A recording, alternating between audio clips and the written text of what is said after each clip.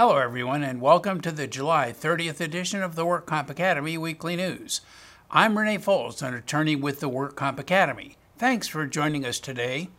Let's get started with our litigation report.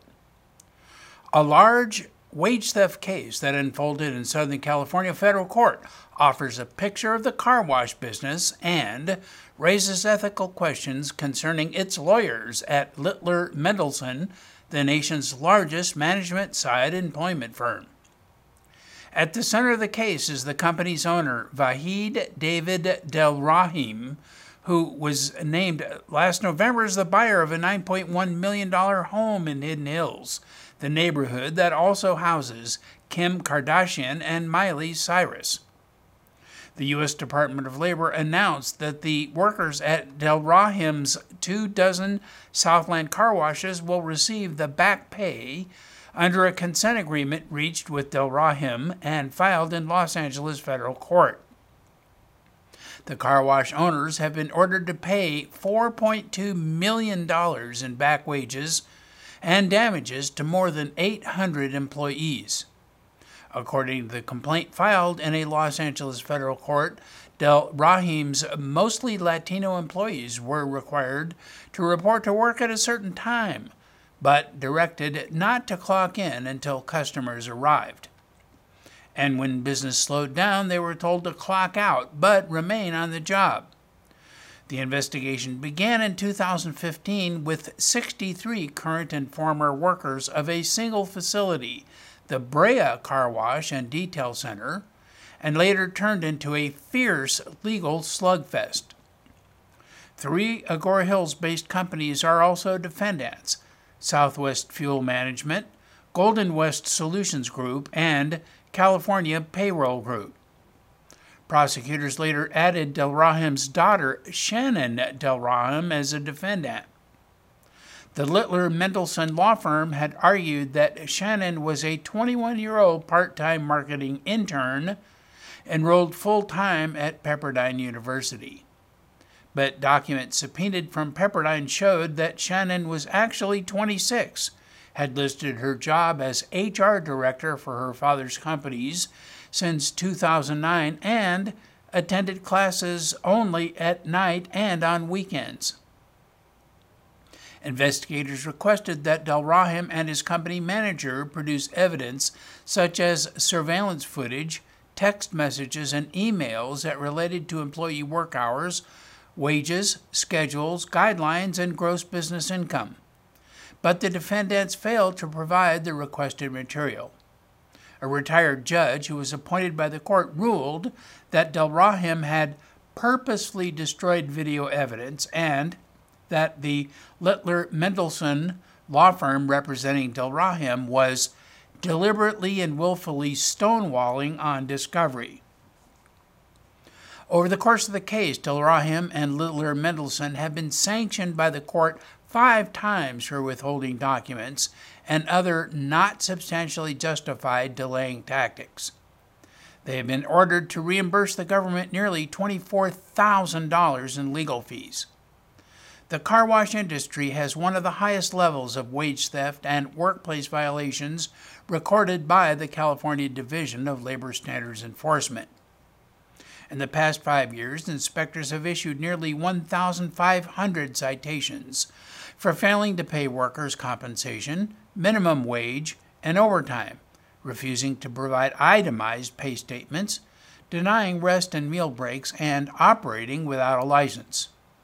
In 2012, California Attorney General Kamala Harris announced a $1 million settlement in a lawsuit against a company that owned car washes in Santa Monica, Venice, Irvine, Laguna Niguel, Laguna Hills, Folsom, Fair Oaks, and San Ramon. And now our crime report. Hundreds were charged by federal authorities across the United States last June in cases that cumulatively alleged $2 billion in bogus billings. The nationwide sweep includes charges against 165 doctors, nurses, and other licensed medical professionals who allegedly participated in healthcare fraud schemes. One of the indictments outlines a conspiracy by an attorney and a Southern California QME that was responsible for more than $250 million in fraudulent claims for prescriptions that were filled by compounding pharmacies. The indictment charged 41-year-old Irina Shute, an attorney who lives in Hidden Hills, with paying kickbacks to two podiatrists to authorize prescriptions written on pre-printed prescription pads, regardless of the medical need for an expensive compounded formulary. The charged podiatrist, 51-year-old Dominic Cingarelli of Irvine, and 51-year-old Robert Joseph of Huntington Beach, allegedly received kickbacks for writing the prescriptions. Cingarelli is currently listed as a QME in podiatry by the DIR, with 9 offices in Southern California. Cingarelli agreed to change his plea to guilty when he signed a plea agreement on July 22nd. He agreed to cooperate with authorities and to forfeit nearly $1 million, which he agreed he obtained as a result of the criminal conduct. His 29-page plea agreement provides additional facts about his case. TYY Consulting Incorporated purported to provide marketing consulting services to pharmacies, specifically including Compounding Pharmaceuticals Inc. and Precise Compounding Pharmacy Inc. Irina Shute, a Woodland Hills attorney, was a TYY marketing representative based in Los Angeles, who, through her entity, Mize Marketing, was paid percentage-based commissions for facilitating the referral of prescriptions for compounded drugs to the TYY-affiliated pharmacies. Cingarelli and Joseph wrote prescriptions for compounded drugs that were routed to the TYY-affiliated pharmacies in exchange for kickback and bribe payments from Shute. Shute paid them nearly $1 million, concealed through various means, including payments to 2 members of the defendant's family in exchange for authorizing prescriptions for compounded drugs that were dispensed at the TYY-related pharmacies. A competency to stand trial hearing has been set for attorney Lee Mathis in a federal criminal court where he hopes to end his prosecution and upcoming trial. San Diego chiropractor George Reese was indicted in 2014 for referring patients to a Los Angeles area medical service provider known as Foremost Shockwave Solutions in return for bribes.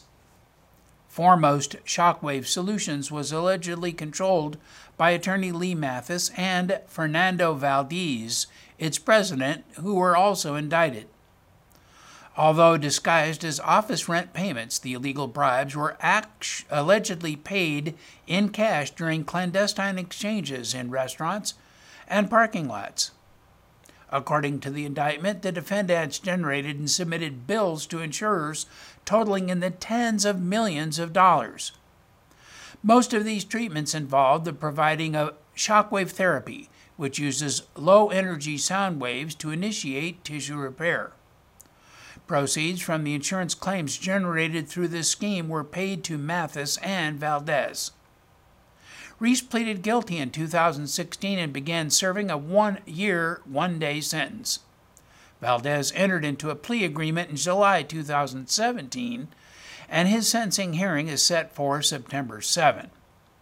And attorney Mathis pled not guilty. Thus, his case is still pending, while the court is in the process of determining his competency to stand trial. A status hearing on the competency of Mr. Mathis to stand trial is set for August 16, while the jury trial, which was set for August, was vacated, pending the outcome of the competency hearing. His attorney claims there are more than 250,000 pages of discovery in the case that she has to review with her client. His evaluators have concluded that Mathis is unable to assist counsel at trial due to his inability to provide reliable, valid information due to his insidious decline in memory and learning. And while his memory is unreliable, he also engages in confabulation, or the action of confidently asserting a story or series of events having occurred that in fact did not occur. This condition is likely to become more pronounced as it is more likely than not diagnosable as a mild neurocognitive disorder due to possible Alzheimer's disease from family history and other factors. The federal judge will rule on this competency to stand trial claim in the next few weeks. A joint enforcement strike force issued over $200,000 in administrative fines to 9 Contra Costa County restaurants for failing to provide workers' compensation insurance. Investigators from the Contra Costa District Attorney's Office, Department of Industrial Relations Labor Commissioner's Office, and Employment Development Department conducted a surprise inspection at these Contra County restaurants suspected of deliberately evading the obligation to provide workers' comp insurance.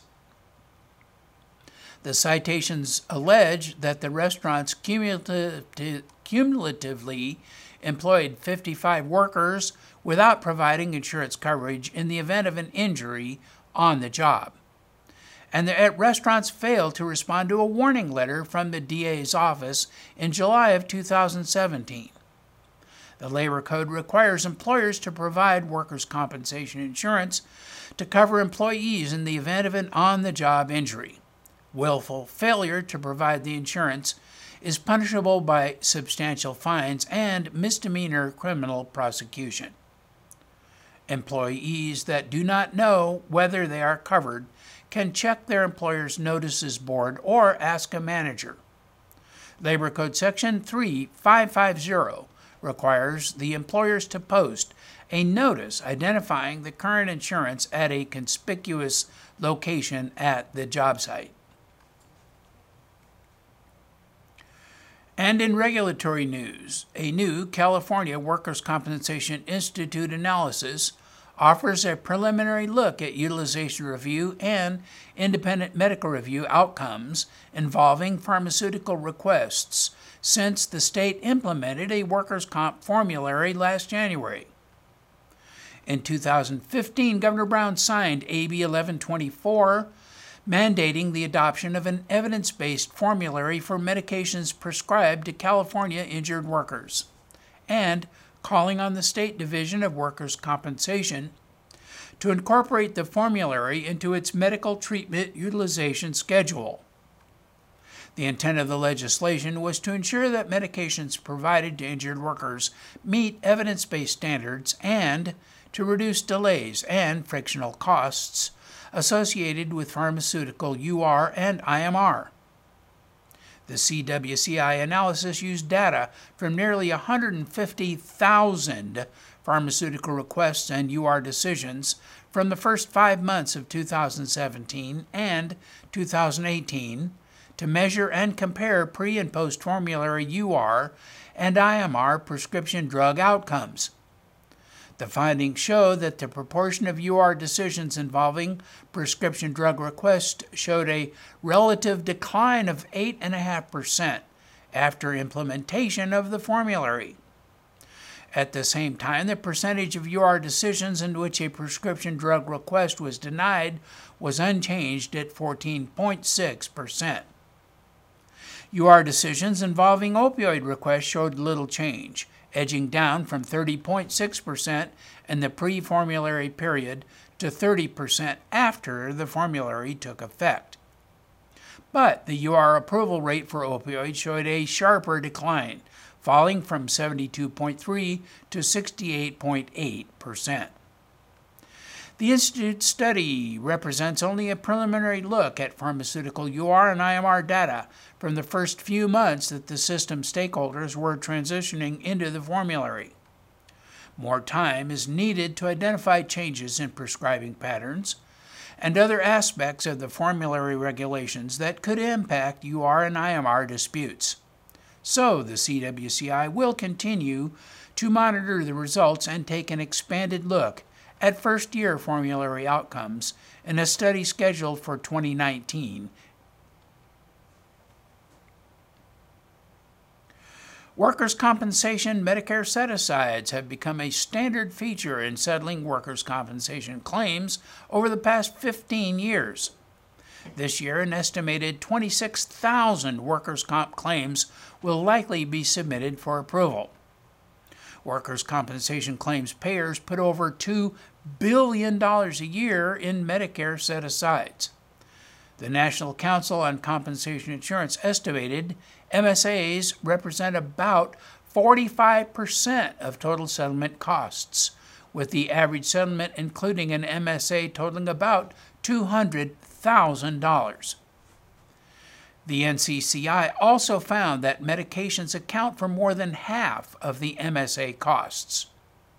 MSAs were created as a way for the Centers for Medicare and Medicaid Services to obtain reimbursement from employers or workers' comp carriers for work-related injuries requiring medical treatment.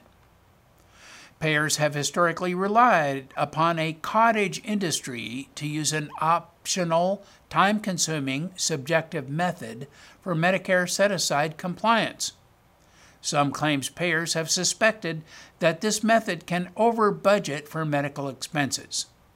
The suspicions may have just been confirmed by a Florida-based data analytics firm that analyzed more than 1 billion medical claims and MSAs that were reviewed and approved by CMS. The study found that 68% of approved MSAs contained set-asides for opioids.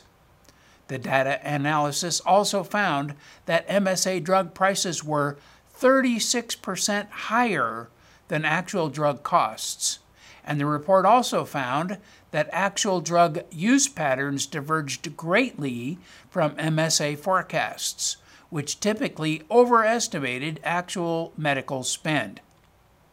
The data strongly suggests that the current CMS requirements for opioid drug cost set-asides predictably and excessively inflates the cost of claims.